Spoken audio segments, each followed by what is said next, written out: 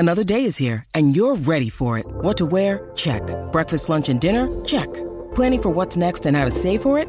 That's where Bank of America can help. For your financial to-dos, Bank of America has experts ready to help get you closer to your goals. Get started at one of our local financial centers or 24/7 in our mobile banking app. Find a location near you at bankofamerica.com/talktous. What would you like the power to do? Mobile banking requires downloading the app and is only available for select devices. Message and data rates may apply. Bank of America N.A., member FDIC. When you need mealtime inspiration, it's worth shopping Kroger, where you'll find over 30,000 mouth-watering choices that excite your inner foodie. And no matter what tasty choice you make, you'll enjoy our everyday low prices, plus extra ways to save, like digital coupons worth over $600 each week. You can also save up to $1 off per gallon at the pump with fuel points. More savings and more inspiring flavors make shopping Kroger worth it every time. Kroger, fresh for everyone. Fuel restrictions apply. This episode is sponsored by BetterHelp. So, Trav, I actually have used BetterHelp in the past, and it was a really, really great experience. I loved my therapist. He gave me a lot of great tools that I still use to this day. You know, without a healthy mind, being truly happy and at peace is hard. The good news is therapy does work. But what is therapy exactly? It's whatever you want it to be, really. Maybe you're not feeling motivated right now and you would like some tools to help. Maybe you're feeling insecure in relationships or at work, not dealing well with stress. Whatever it is you need, it's time to stop being ashamed of normal human struggles and start feeling better, because you deserve to be happy. And now you don't have to worry about finding an in-person therapist near you to help. BetterHelp is customized online therapy that offers video, phone, and even live chat sessions with your therapist, so you don't have to see anyone on camera if you don't want to. And it's much more affordable than in-person therapy, and you can start communicating with your therapist in under 48 hours. Join the millions of people who are seeing what online therapy is really about. It's always a good time to invest in yourself, because you are your greatest asset. And we've got a special offer for No Filler listeners. You can get 10% off your first month of professional therapy at betterhelp.com/nofiller. That's betterhelp.com/nofiller.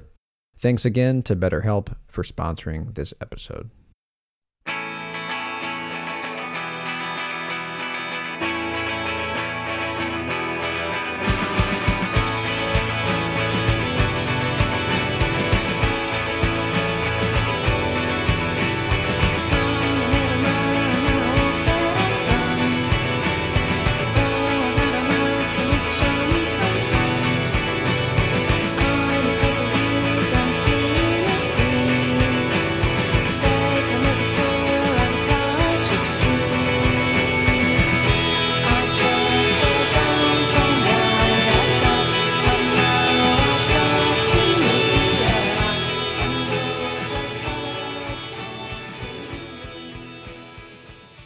Welcome to No Filler, the music podcast dedicated to sharing the often overlooked hidden gems that fill the space between the singles on our favorite records. My name's Quentin. I've got my brother Travis with me, as always, and today we are covering Lush and their first 3 LPs, Scar, Mad Love, and Sweetness and Light. So this is another one of those groups that kind of fall in between alt-rock and pop, grunge, and shoegaze, that were really making waves in the UK in the late 80s, early 90s. And yeah, they were under our radar for the longest time, Trav. We missed out on this in the 90s because we were very young when this stuff was happening, and it just wasn't making enough sound in the US for it to ever reach us. Yeah, I mean, we were just, I think we missed out on a lot of these bands that we've been covering over the last month or two because it just wasn't mainstream enough for, this is going to sound like a dig at our brother, but our relation to 90s rock was purely from whatever Spencer had in his CD collection, our older brother. And he had, don't get me wrong, he had great stuff. He had the Smashing Pumpkins and the Stone Temple Pilots and presidents of the United States of America and the Toadies and all that stuff. But he didn't have any of this more alt-rock stuff. He didn't have anything shoegazy whatsoever. And that's probably kind of like what you said. It was just not, it didn't make the mainstream. It didn't, you weren't going to hear this stuff on the radio, at least in our, little suburb of Texas, of Dallas, right? So yeah, now we're kind of just, we're catching up, Yeah, and we've been repeating ourselves a little bit here over the last few weeks, but this is kind of what we've been covering, so it's important, I think, to keep bringing that up, because like the more I learn about these bands, it really is more so that they weren't like the record labels that they were on just weren't really focusing on the U.S. markets, at least early on, and depending on the record label, but these bands were huge in the UK. Huge. So the 3 EPs that we're covering today, I mentioned the names in our little intro. I was not aware that this album of theirs called Gala, which came out in November of 1990, is actually a compilation record that was released primarily for the US and Japan markets. And it consists of these 3 EPs. That was the first album of theirs that I dove into, and again, it dives into all 3 of these EPs. And it's interesting because the tracks are in reverse chronological order for each 3. So I think it's interesting. They start off with songs from Sweetness and Light, and then they end on Scar. So it goes from 1990 down to 89. So it ends with their earlier stuff. But anyways, so the band formed in 1987 in London, and they were initially named Baby Machine, which I thought was funny. It's off of a line from a Susie and the Banshees song, Arabian Nights. Dude, that's funny. This is the second, I want to say this is the second band that named themselves after a Susie and the Banshees song name or lyric. So it just kind of tells you how, of course I can't remember the band, but I mean, I know I've heard that before. Was it a band that we covered? I think so. Or at least we mentioned them in a What You Heard or something, but just tells you how influential they were. Yeah. So the original lineup consists of Mariel Barham on vocals, Emma Anderson on guitar and vocals, Mickey Berigny on guitar and vocals, Steve Rippin on bass guitar, and Chris Ackland on drums. So I want to dive straight into Scar, their debut EP that came out in 89, and just kind of talk about their early sound a little bit, and then kind of where they went from there. So I'm going to quote Emma here. Again, she's one of the vocalists of the group. She says here of the band's beginnings, we were kind of punk rock in one way. We did think, well, if they can do it, why the fuck can't we? Basically, our idea was to have extremely loud guitars with much weaker vocals. And really, the vocals were weaker due to nervousness. We'd always be going, turn them down, turn them down. Dude, that's something else, because if it wasn't for her nervousness, right, in her vocal abilities, then they wouldn't sound the way that they sound, And then that was true for Catherine Wheel when we covered them a few weeks back.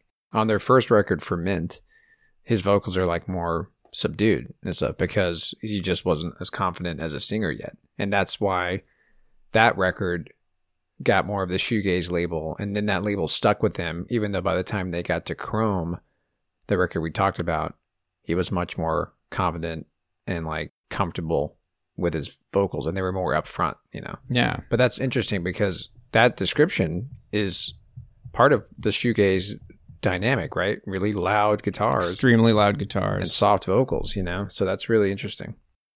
So I'm going to just jump right into it. Let's play track 1 on Scar, just so we can get a feel for this sound from their early stuff. And really, we're only going to cover 2 years worth, well, really 1 year worth of music, I guess, in a way, because we're going from 89 through 90 with the EPs that we're covering. But there's really pretty big shift in sound between the 3 EPs. So that's cool. Yeah, we get to see the evolution here.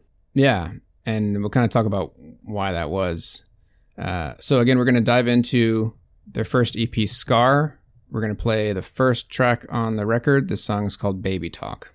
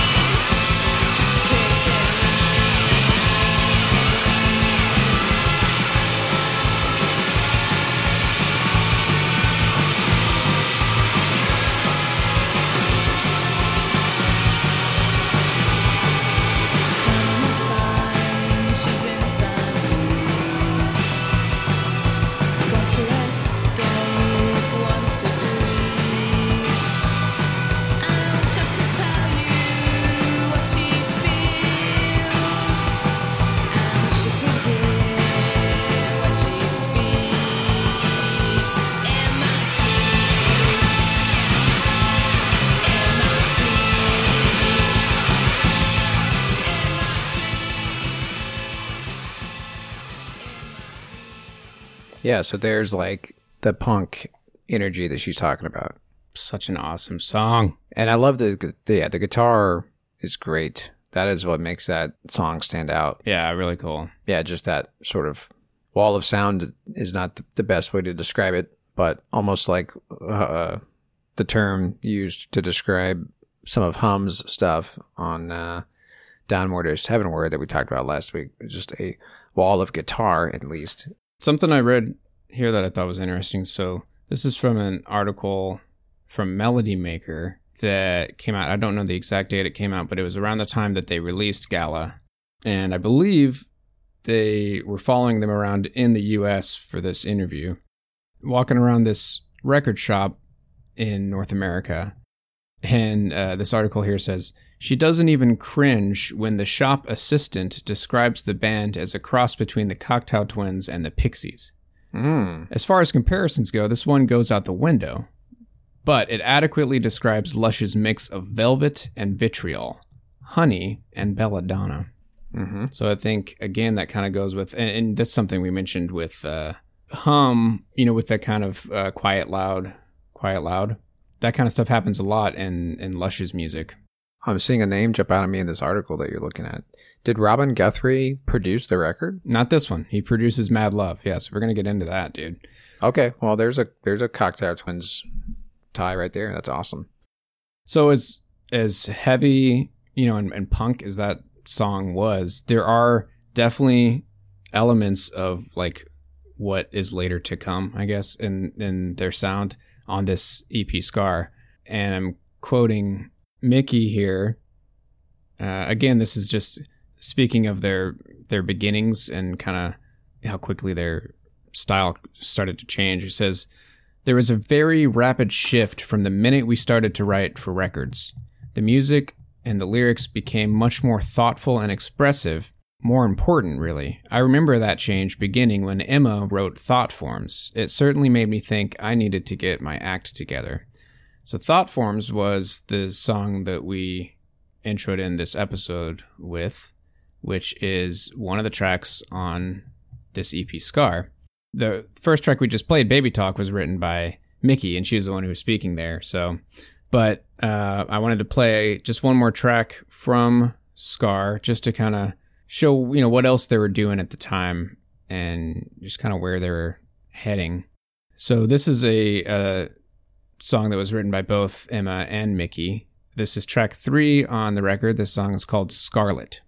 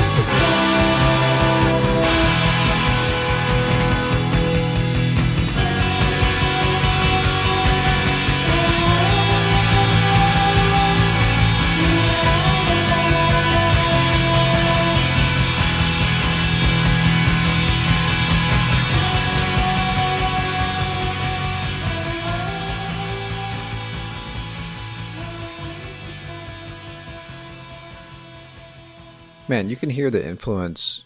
I mean, it's the same style of music, I guess, but we've talked about the dream pop of the 2000s, the 2010s and stuff, right? And how, dream pop is kind of the next iteration, the next wave of shoegaze, right? But man, I mean, this is 89, right? And yeah, it that sound is still just, part of kind of the indie music dream pop sound that's still very popular right now. Like it seems like shoegaze, the generic term of shoegaze, dream pop, is one of the most consistent rock sounds. Yeah, you're right. It doesn't really change much. Grunge was around for just a small window. Obviously, it's having a resurgence in some way right now, but it went away, But shoegaze and dream pop, it's been around the whole time. It hasn't gone away. Yeah, grunge was almost entirely gone. Yeah, by the end of the 90s for a while in the early 2000s. Right.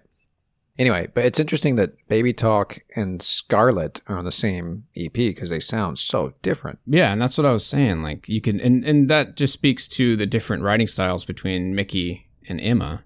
Well, yeah, and as that article, the person who wrote that article said, it's like a mashup of the Pixies and Cocteau Twins, right? Like those two songs, that's it right there. Yeah, dude. Because one is very loud, quiet, loud. It's a mix of Velvet and Vitriol. Yeah, perfect. Yeah. I love it when we can quote writers who are just better at words than we are. Right.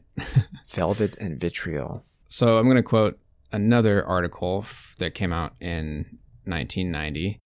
I'm just going to read the first few lines of the article. And so it's called A Different Shade of Grunge is the name of the article.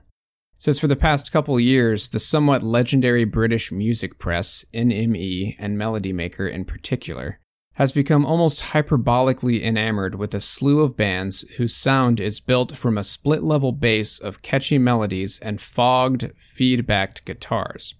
My Bloody Valentine, The Pale Saints, The Pixies, and grunge veterans Jesus and Mary Chain have all been bombarded with such praise. As the most elegant addition to the bunch, Lush have been lauded as brilliant by the Brits. In this case, that daunting epithet just may be valid, as their glittering debut LP, Scar, jumps from stomach-churning guitars to languid, airy vocals with the greatest of ease. Again, that speaks to it, and I think maybe that's why people were paying attention to him, because there was just that stark contrast from song to song. Yeah, and, to some degree, Sonic Youth kind of did that, and they had been doing that much earlier than this, right? And we talked about with David Brown on an episode last year. He's a Sonic Youth biographer that we had a chance to speak with about just how influential Sonic Youth was, right? So I don't think it's a stretch to think that they were influenced by Sonic Youth, at least to some degree, right? Oh, yeah. No, they probably were, dude. So I want to touch real quick on the record label 4AD, which is what they were signed to at this point. Heavy hitters, dude. That's where all of them were. Heavy hitters, and, again, just not something I was aware of, I guess, because 4AD is still around. But back then... You know what's interesting? There is so you've been to Josie Records, right, Q? Oh, yeah. It's like the best record shop in Dallas. No question. Huge. And they have their collectibles and like expensive records kind of in the corner, right? And they have, record stores have genre dividers, right? They have a divider just for 4AD. I think it's shoegaze /4AD, which is kind of funny. But that just tells you how many of those types of bands were on 4AD. They're kind of lumped together, but they actually grouped them, and they get their own genre divider. That tells you a lot right there. If you're a record collector, that's how important this record label was, is that they want to call your attention. Hey, here's the 4AD stuff, They probably had so many people coming into the store asking specifically for 4AD records from the 80s. Or asking for artists under that label or something. Yeah. But yeah, anyway, thought that was interesting. So another subgenre that 4AD is basically responsible for they were like the main representation for this genre, is called ethereal wave, a subgenre of dark wave music that is variously described as gothic, romantic, and otherworldly. Looking up ethereal wave, it is the stylistic origins come from dark wave, gothic rock, post-punk, and new wave. Derivative forms dream pop and shoegazing. So I think those really breathy, calm, quiet vocal stylings, I think is what I think of when I think of ethereal, kind of otherworldly. It's interesting that people don't really use this name anymore when they're talking about this kind of music, but it fits with the sound so well. Yeah, it's a good way to say it. Dark wave, just that alone, right?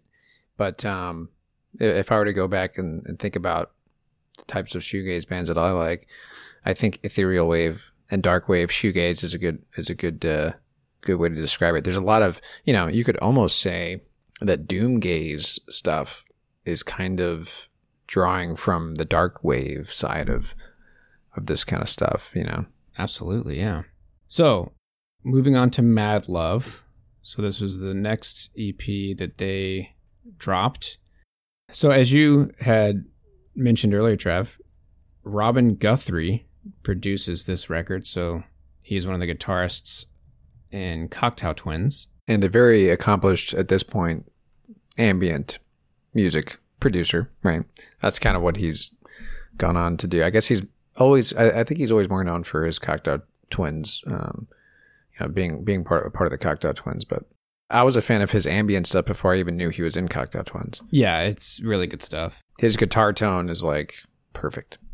So I'm going to quote from that Alternative Press article again, a different shade of grunge, that speaks of this new EP, Mad Love. It says the new record is another EP produced by the Cocteau Twins' Robin Guthrie. If you're expecting it to echo the morose pound of Scar tracks like Bitter, you may be disappointed. I think a lot of people want to hear more the same, and the new one is quite different than the old one. Not the actual music, but the production and the way it's been done. I suppose it's more commercial. It's not nearly as raw or as rough as Scar was. So again, this is 1990, their second EP, Mad Love. I'm going to play a couple songs from this one. First one is going to be track 2. The song is called Leaves Me Cold.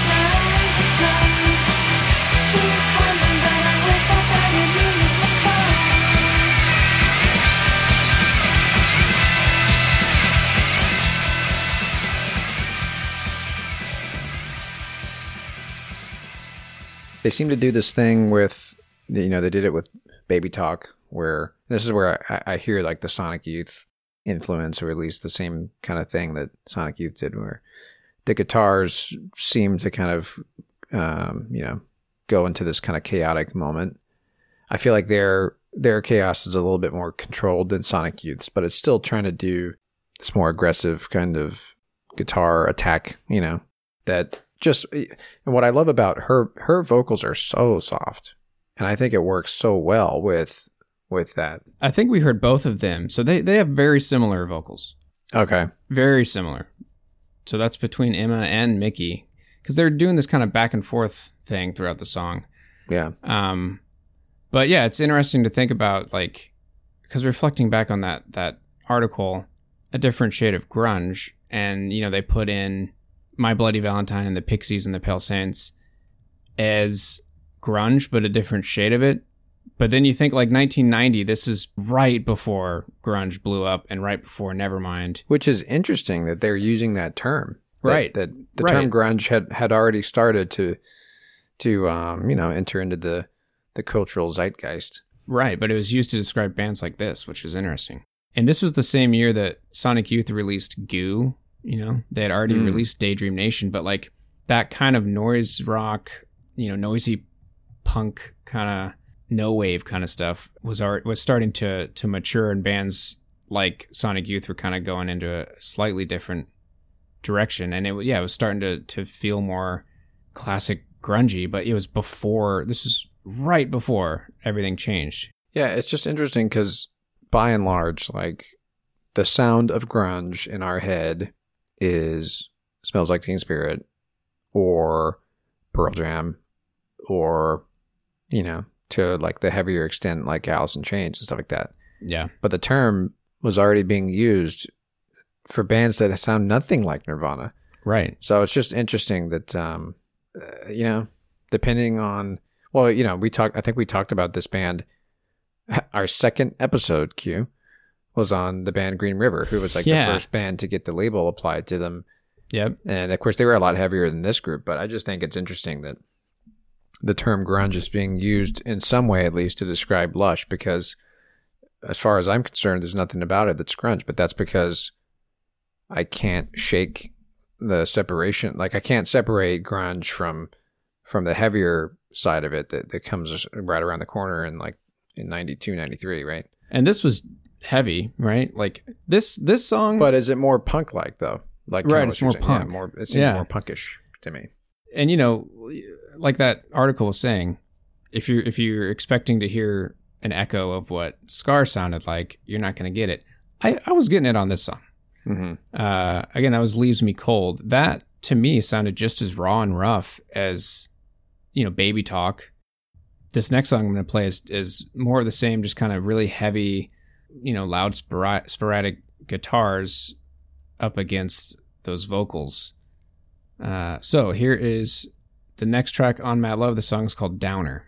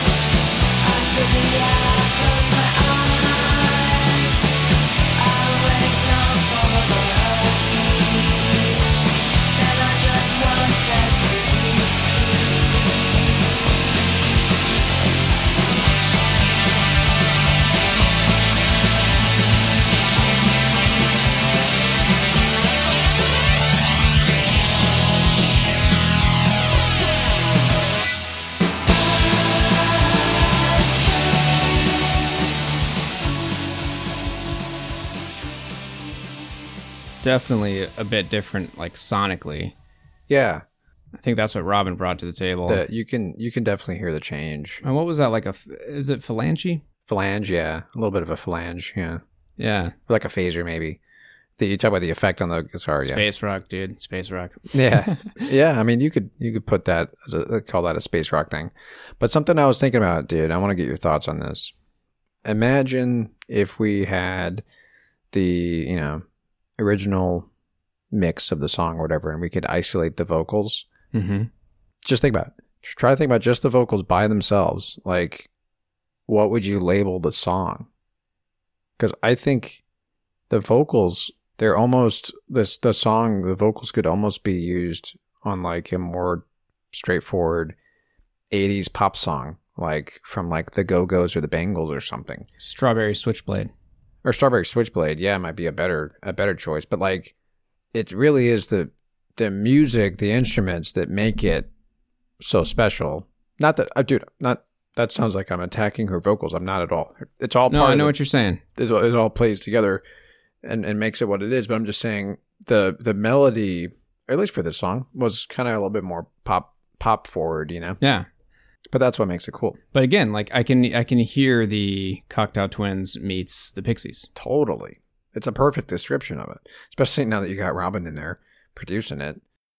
All right, so I've got 2 tracks. We're going to blaze through these 2, man. We're going to jump down to Sweetness and Light, which also came out in 1990. So this one was recorded in August and released in October of 1990. So they were definitely like flush with ideas, in the 90s. These were, really tiny little EPs. Mad Love was a 4-track EP. This one, Sweetness and Light, was only 3 tracks. But, they were just starting to discover their sound, so they were getting into the studio whenever they could. And I think it was a good idea that they decided to drop that compilation record. But, you're just kind of getting these tiny little snippets of how their sound progresses within the span of a year, really, which is cool. So we're going to play 2 tracks. So basically, we're going to play 2/3 of the record, or the EP. We're going to play the title track. So this one was not produced by Robin Guthrie, just throw that out there. So this is track 1 on the EP. This one's called Sweetness and Light.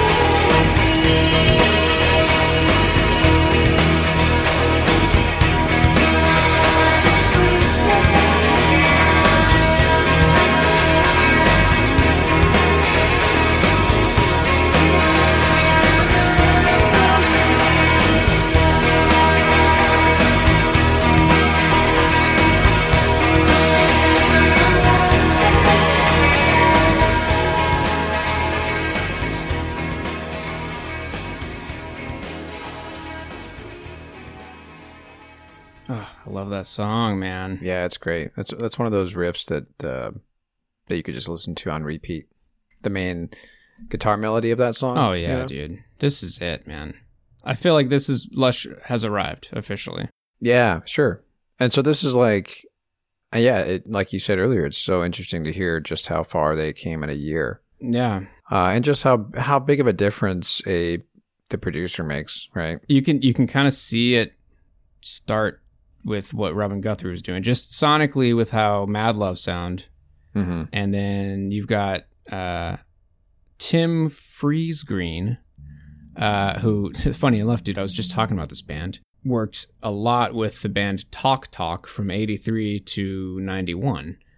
Talk Talk is another one of those UK art rock kind of synth pop new wave groups. So it makes a lot of sense that he was able to bring that sound to the sessions. So that was actually Mickey who was doing the lead vocals on that song. I believe it was Emma again that wrote it, but it says here both Mickey's lead vocal and Emma's backing vocal, and it says in parentheses here, which drew comparisons to Belinda Butcher of My Bloody Valentine, are mixed low and obscured.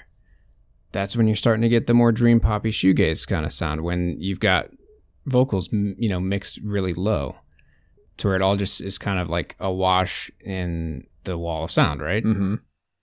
And it says here the recording sessions took considerably longer than Lush's previous sessions with Robin Guthrie and John Fryer, but resulted in a more atmospheric dream pop sound. Yeah, totally. So they took their time a little bit more during these sessions. And honestly, I feel like this is when Lush is born. Like the sound that Lush continued to do is right here, Sweetness and Light. And I got one more track to play, dude, and we'll wrap it up. This is the final track on Sweetness and Light. This song is called Breeze.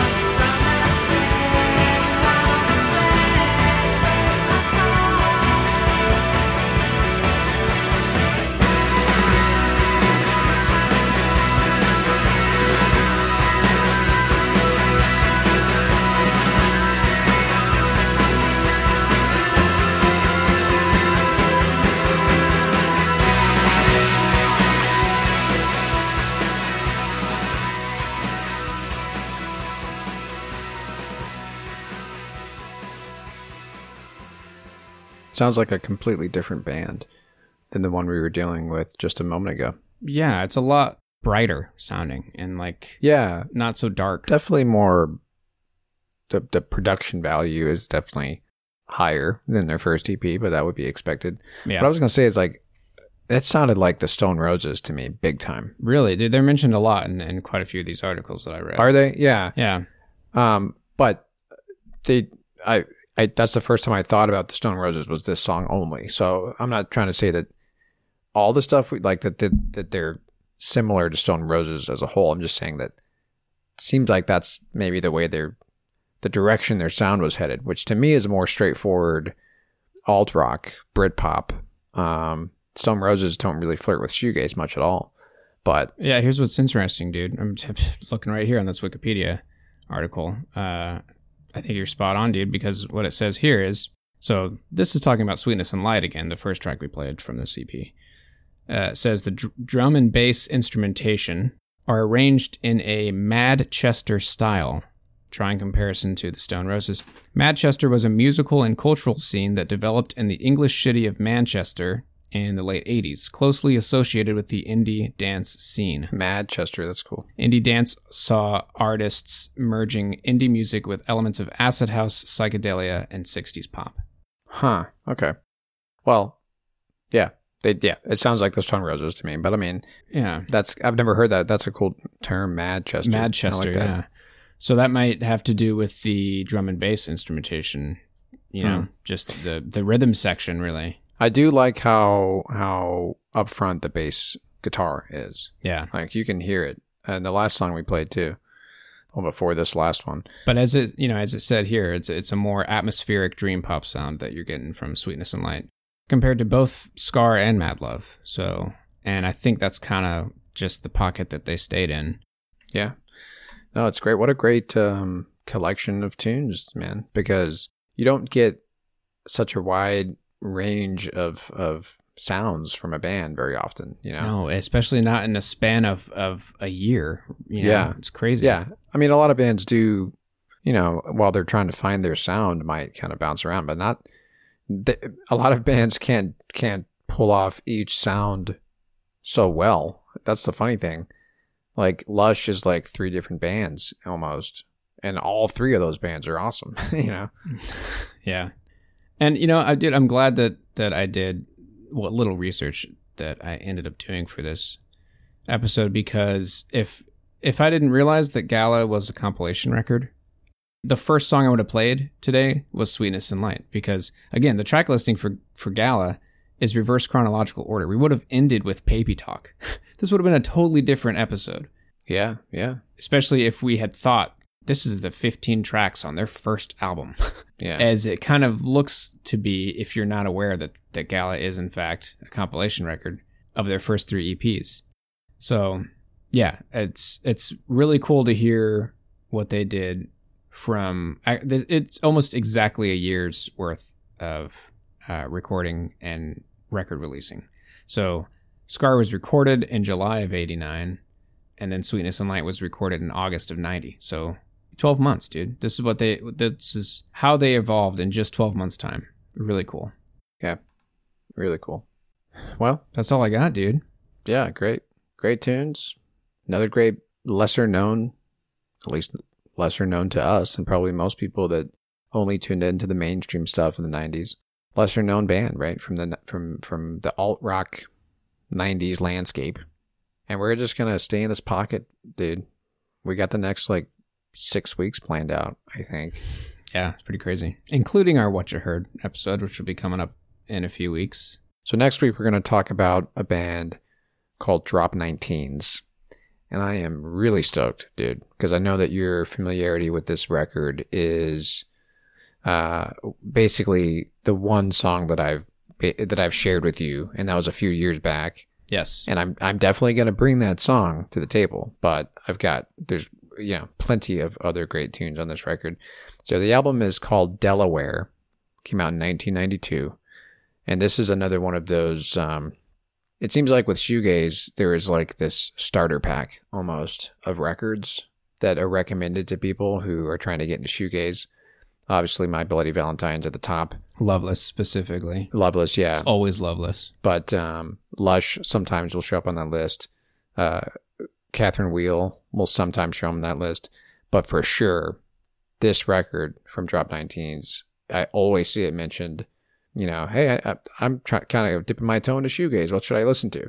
It's always this record is one of them. Yep. And dude, it is amazing. So you're in for treats, dude. Yeah, I'm excited, dude. I just keep forgetting that it exists, so I never press play on it. The song in particular that I'm kind of excited most about sharing with you all, it has one of my favorite moments in shoegaze, period. A bold statement, sir. It's amazing. So anyway, that's going to be next week. And then after that, we're going to talk about another group that's often mentioned, which is called Chapter House. Yeah, and dude, my mind's getting blown right now because this was not planned in any way to link back to any of these other groups. But it says here that this is, I'm quoting Andy Kellman, who wrote for AllMusic.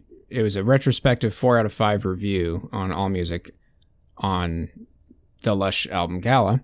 Says Andy Kellman praised Lush's ability to, quote, veer from violent and edgy noise breaks to pop effervescence. Kellman noted how the material on Gala was a direct influence on Chapter House. We're doing it, man. Doing it. Connecting dots. And also, dude, get this. The album that I want to cover from Chapter House is called Whirlpool. Guess who produced it, dude? Robin Guthrie. All right. Among others. There are a few producers for it, which is interesting, but we'll get into that in a couple weeks' time.